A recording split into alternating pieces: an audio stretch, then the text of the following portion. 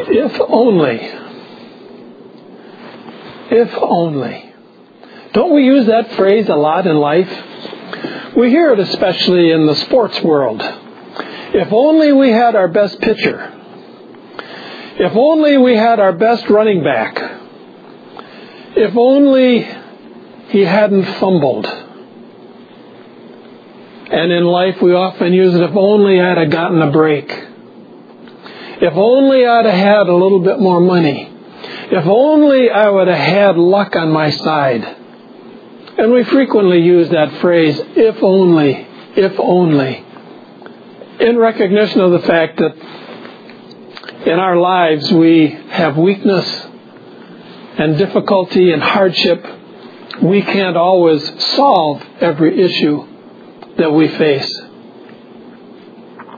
But with God, He has no if-onlys. For God does not need somebody special to accomplish His plan and purpose. Nor does He need favorable circumstances in order to accomplish it. The study that we will examine today gives us an example of that very truth. As I had the sheets out available for you this morning coming in, Sue said, "Is that all? Are those the only verses?"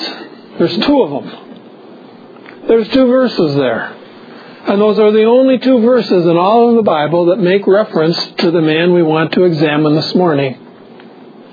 A man with an unusual name, Shamgar. Could you imagine naming your son Shamgar? Well, it had meaning in that day, not in ours. But in that day, Shamgar delivered Israel. God used this man to bring about salvation and protection for the children of Israel. We don't know much about him because these two verses give the extent of the Bible's comments about him. More unknown things than known things. For example, where did he come from? We don't know the city that he dwelled in. We don't even know his parents. Now it says they're son of Anath, but scholars dispute what that means. They don't know whether that means his father's name, or the name of a city, or the name of a religious group and organization, because it could mean any one of those three things. So we really don't know his family line or his lineage. We don't know the city of his birth. As we examine the fact that it says there he delivered and saved Israel, how did he do that? Did he do it alone, or did he have companions who fought with him? How long did it take? We don't know. How long a peace did he have after his victories over the Philistines? We don't know. Many unknowns about Shamgar and the battles described in that verse 31. But it does give to us some things that we do know. Notice as I read it from Judges chapter 3, verse number 31. After him, now this is following the one we examined last week, Ehud, the left-handed warrior. After him was Shamgar, the son of Anath, who killed 600 of the Philistines with an ox goad, and he saved Israel. Alone or with companions? We don't know, but he fought the Philistines. That much we do know. We also know that he slew 600 of them. And we also know that in the process, it saved Israel. He protected them. Now, the second verse from Judges chapter 5, we will arrive in Judges chapter 5 in a few weeks. But this is the second reference in the Bible to Shamgar. And the person talking in verse number 6 of Judges 5 makes reference back to the days of Shamgar. And it gives us a little bit of a clue as to what went on during that time. Just a little clue. In the days of Shamgar, son of Anath, In the days of Jael, which immediately came after Shamgar, we'll study that next, the highways were abandoned and travelers kept to the byways. What does that tell us? That tells us that the Philistines controlled the main roads, the expressways of the day, the highways of the day, the routes that travelers would take from city to city. The Philistines controlled those. And because they had control of them, they somehow suppressed the Israelites, either through thievery or physical attacks or brutalities in some form that caused the Israelites to go around them by the byways, go the back roads, in other words, go the private paths, so they could escape the cruelty of the Philistines. And it tells us that Shamgar slew 600 with an ox goad. Now I know you all know what an ox goad is. An ox goad is 8 to 10 feet in length. On one end it had a spike that the person behind the plow would use to prod the oxen so that they would keep plowing through the rough terrain. At the other end of the ox goad, it had kind of like a shovel. And that shovel end they would use to clear away dirt from the plow if it got caught in it.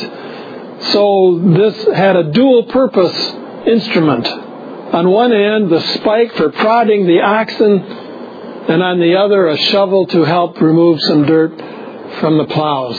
Certainly not an instrument of war, would you say? And yet God used Shamgar with his ox goad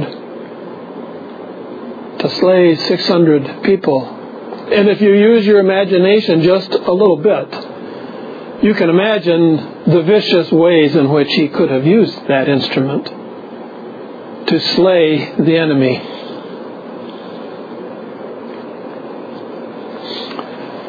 That's all we know about Shamgar.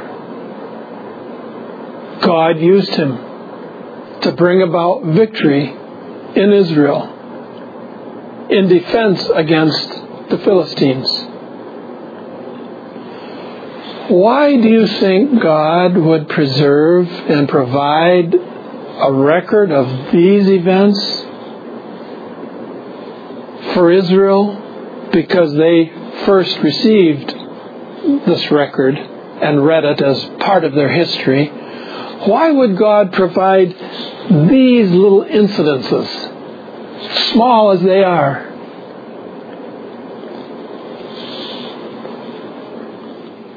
First of all, He would want the children of Israel to realize that they cannot defeat and overcome their enemies by their own strength. Their own strength would not accomplish it. They would need help.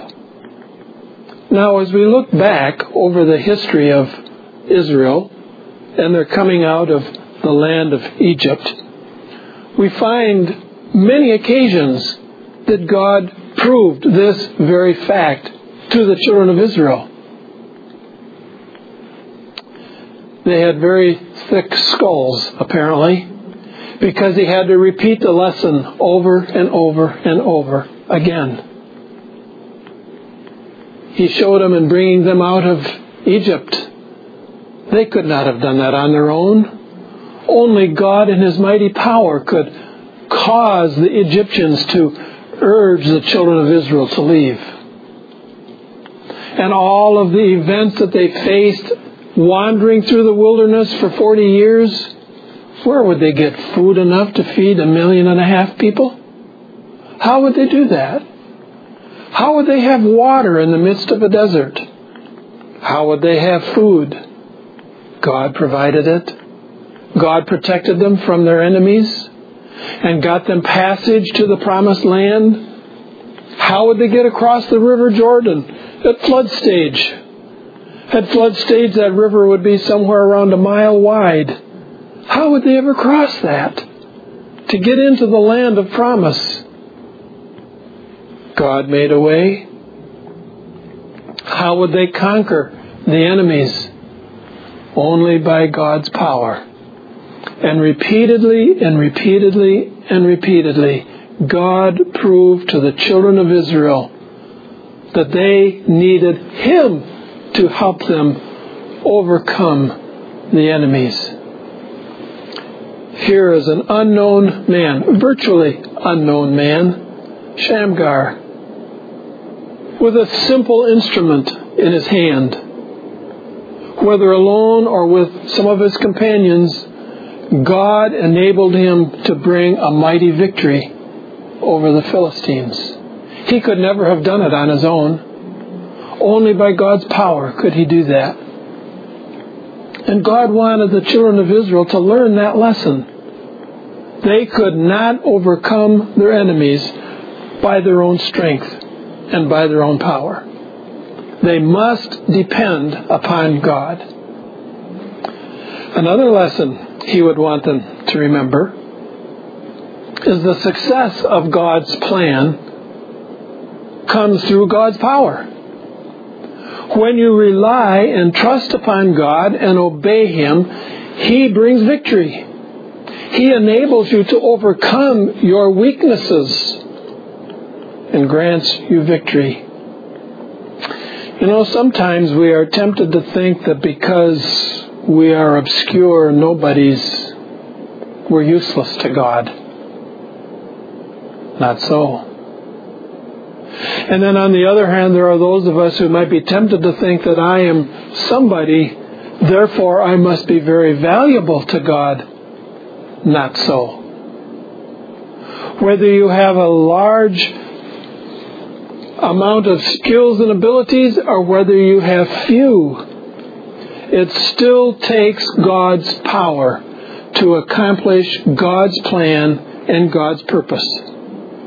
And He wanted the children of Israel to learn that lesson because He had promised them. He said to them, if you will believe me and obey me, I will give you the land and you will be a blessing to all of the nations of the earth. It was only when they tried to accomplish it in their own strength and according to their own ways that they would experience defeat. God wanted the children of Israel to learn and to learn indelibly on their minds His ways. His ways begin with faith. They proceed from faith to obedience. And they proceed from obedience to surrender. Yielding whatever it is that I have, whether it's an ox goad, or whether it's a rod in the hand of Moses, or whether it is a serpent of brass up on a pole, whatever it is, we give it to God, and God makes use of it. God can take the obscure things of life and make them useful in His hand. Another thing that God wanted them to learn is to remember the covenant. God made a covenant with Abraham, their forefather, and He promised them a mighty nation and a land of their own, free from enemies, an abundant land. At the time of Shamgar, and unfortunately repeatedly throughout the history of Israel, they did not have control of their land that God had promised them. Neither were they free from enemies who would assault them and subdue them. And God had told them, He said, if you will not obey me and believe me, I will become your enemy. And I will stir up your enemies against you, and they will suppress you. And God did that because the children of Israel failed to believe and to obey. And yet God, in His grace and in His mercy, would come to them occasionally and would remind them of His promises and His covenant, For he would deliver them from their enemies and allow them to experience the land that he had promised to their forefather Abraham. And here is another occasion when God reminded the children of Israel of that covenant that he had made with Abraham. This is your land. It doesn't belong to the Philistines. This is your land. I promised it to you. And if you will obey me and you will believe and trust me, you will enjoy the land.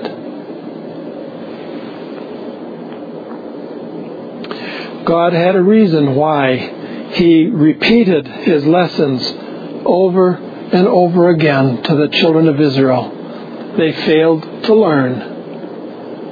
And isn't it too sad in our day as well that those who fail to learn from history will repeat it? And I frequently say in commentary on that statement that we have failed to learn from history. Only one lesson we have learned, and that is we have failed to learn from history. Because we repeat it over and over and over again. Another reason why God would bring these events to the attention of the children of Israel is he wanted to remind them of his promise of redemption. Back when God created the heavens and the earth, he created man without sin, upright, in full fellowship with him. They walked and talked in the garden and they fellowshiped one with another in the beauty of God's creation. And then one day, Adam and Eve sinned. They disobeyed God. They yielded to the temptation of the serpent. And they sinned. And immediately upon their sin, they began to die. And there were many things that died immediately. Their relationship with God died. It ended. They no longer had a relationship with God. They no longer had fellowship with him. Their sinlessness died. They now became sinners. Well, they became in need of a Savior. And God promised them a Savior. He said to Adam and to Eve that he would provide the seed of the woman who would come and would crush the head of the serpent. The first indication from God that he would provide a Savior who would overcome evil on behalf of people like you and like me. And over the years after his promise to Adam and Eve, God gave promises, reminded them of his promise with example after example after example, providing them saviors along the way that would point to the fact that he had made that promise of a Savior.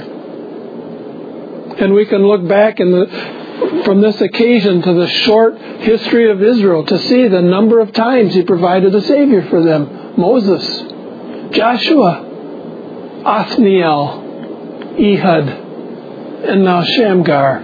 All pictures of the Savior who would come. All of these Saviors, however, shared one common aspect.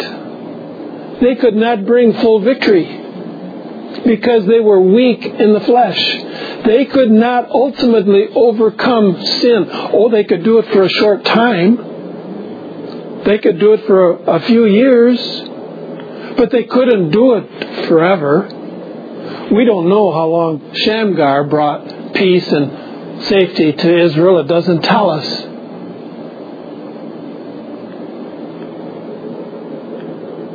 But it pointed to the fact that you need a Savior, and I've promised one. These are not your Savior. They're just a picture of the one that I have promised. And we find as history unfolded throughout the centuries that God finally provided the Savior. The one that he had promised to Adam and Eve in the garden, that he had pictured frequently throughout their history. Shamgar being one of those pictures. This Savior came and they called him Jesus, the Son of God in human flesh, who took upon him in His death and in His life and in His resurrection the sins of people like you and like me. And He offered up Himself as a sacrifice to God to pay the penalty that sins from men and women like you and me deserve. And He paid that penalty. And the penalty covers people like you and me, and all who come to Him find forgiveness. Not just a temporary forgiveness in our own physical lifetimes, but a forgiveness that lasts throughout eternity. For at death we would then join that heavenly band that surrounds the throne where the Lord Jesus now sits at His Father's right hand, waiting for the consummation of all things. And we will join that band. And it's reserved for all who come to Christ in faith and obedience and in surrender. Pictured by Shamgar.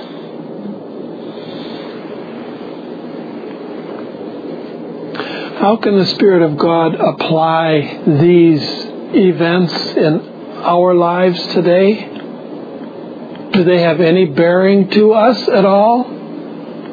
Or do they only relate to centuries past and we listen to an interesting story and that's all it has for us is just a story of the past? Or does it have some meaning to us, that how it can be applied to us? It does fit us because it describes for us our condition today. It describes our condition as individuals. As individuals, we face an enemy that we cannot overcome. In our day, as individuals, we face servitude to evil. In our day, we need a Savior, just like the children of Israel needed in that day. They needed a Savior. They could not overcome their enemy on their own. It describes our condition as individuals. Every one of us need a Savior. It describes as well the condition of the Church of Jesus Christ today. Because the Church of Jesus Christ today desperately needs to turn back to God. It has become afflicted with what I call a cultural disease. By that I mean it has so adapted itself to the culture it barely resembles the Church of God as described in Scripture.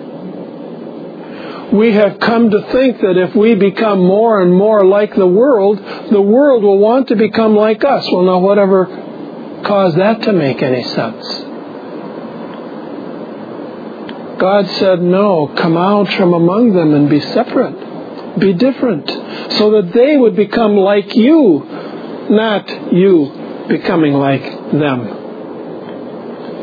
So this story that occurred centuries ago provides for us a description of our present condition as individuals and as the Church of Jesus Christ. Our unbelief has brought into our lives sin and iniquity. We fail to believe the gospel. The gospel, briefly, as Jesus Christ came into the world. He yielded up Himself as a sacrifice on behalf of people like you and me, bearing our sins, was buried and rose again on the third day. And we fail to believe and trust the gospel. We fail to believe and trust God and turn exclusively to Him, trusting in our own abilities and strength. We no longer believe and follow the exclusivity of God. We now have many gods. Many gods in our nation, and unfortunately many gods in our own lives. We look to many things to solve our problems in life instead of looking to God Himself and Him alone. And many things in life occupy our attention and divert us away from God, just like idols did in the day of Shamgar. And we fail to trust the sufficiency of God, that He is more than able to meet our needs regardless of what they are. And our unbelief has caused the flourishing of sin in our lives and iniquity, just like in that day. And we see it in the church, and we see it in our lives as individuals. We can learn from this example of Shamgar, for it pictures our conditions in our day. Furthermore, a reflection upon this story about Shamgar and his victory over the Philistines can remind us how we need a Savior as well. Because we encounter enemies that we cannot overcome just like they did. Only God can bring to us the victory that we need. We need a Savior. And we need a Savior not only initially to bring to us forgiveness and salvation from sin, but we need that Savior repeatedly throughout our lives. All the days of our lives, we need that Savior to intervene on our behalfs and to bring to us on a day-to-day experience victory in our lives.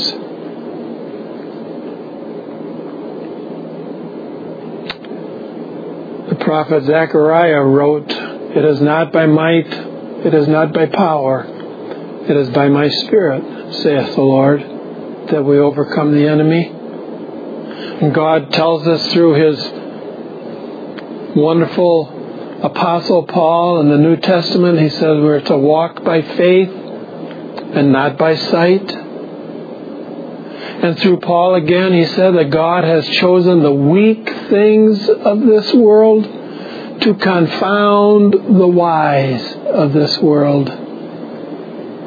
Would a Shamgar gain any merit in our day as a leader? We'd laugh him off the stage, wouldn't we? We would call him a red-necked hillbilly. Go back to the country, Shamgar. We don't need people like you. God chooses the obscure and empowers them to accomplish His plan and purpose. God doesn't call the equipped. He equips the ones He calls. How will you respond to this story and to the events recorded in Scripture from the man Shamgar and the lessons that we can learn from it? Has the Spirit of God identified in your heart and life how these same truths apply to you? And has He pointed out to you in your life your need of a Savior? Perhaps for the first time to call upon Him as your Savior? Perhaps in another time to repeatedly call upon Him? He has promised to serve as your Savior, not just one time, but every day of your life. Do you trust Him? Obey Him exclusively? He is not just a one-time Savior. Oh, it starts there. It begins there. But then He performs the role of a Savior every day of our lives. We call upon Him and trust upon Him.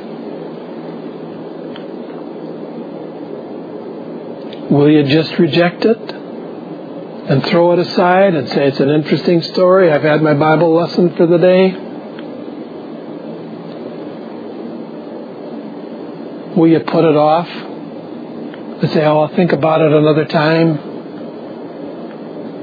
Or will you examine your life in light of these truths and the example of Shamgar, as obscure as he was? What changes do these truths require in your life today Do they call upon you to trust God? Perhaps for the very first time? Maybe up till now you've never really trusted Him. You know about Jesus. You celebrate Easter. You celebrate Christmas. You use the phrase of our nation, "In God I trust." But have you ever really called upon Him and trusted Him exclusively to save you and to bring to you eternal life and to forgive you for your sin and to transform you and to change you into a new creature? Have you forgotten to trust Him every day? He calls upon us to trust Him every day, to obey Him every day, to surrender and to yield to Him every day. Well, I pray that the Spirit of God will take these truths from an obscure man by the name of Shamgar from centuries past and use the example of his life and how God used him and worked in his life and gave an example through him of us. And that the Spirit of God might take these truths and apply them in your lives today. And may today be a day when you call upon Him and trust Him for the first time or for the 100th time. Let's close in a word of prayer.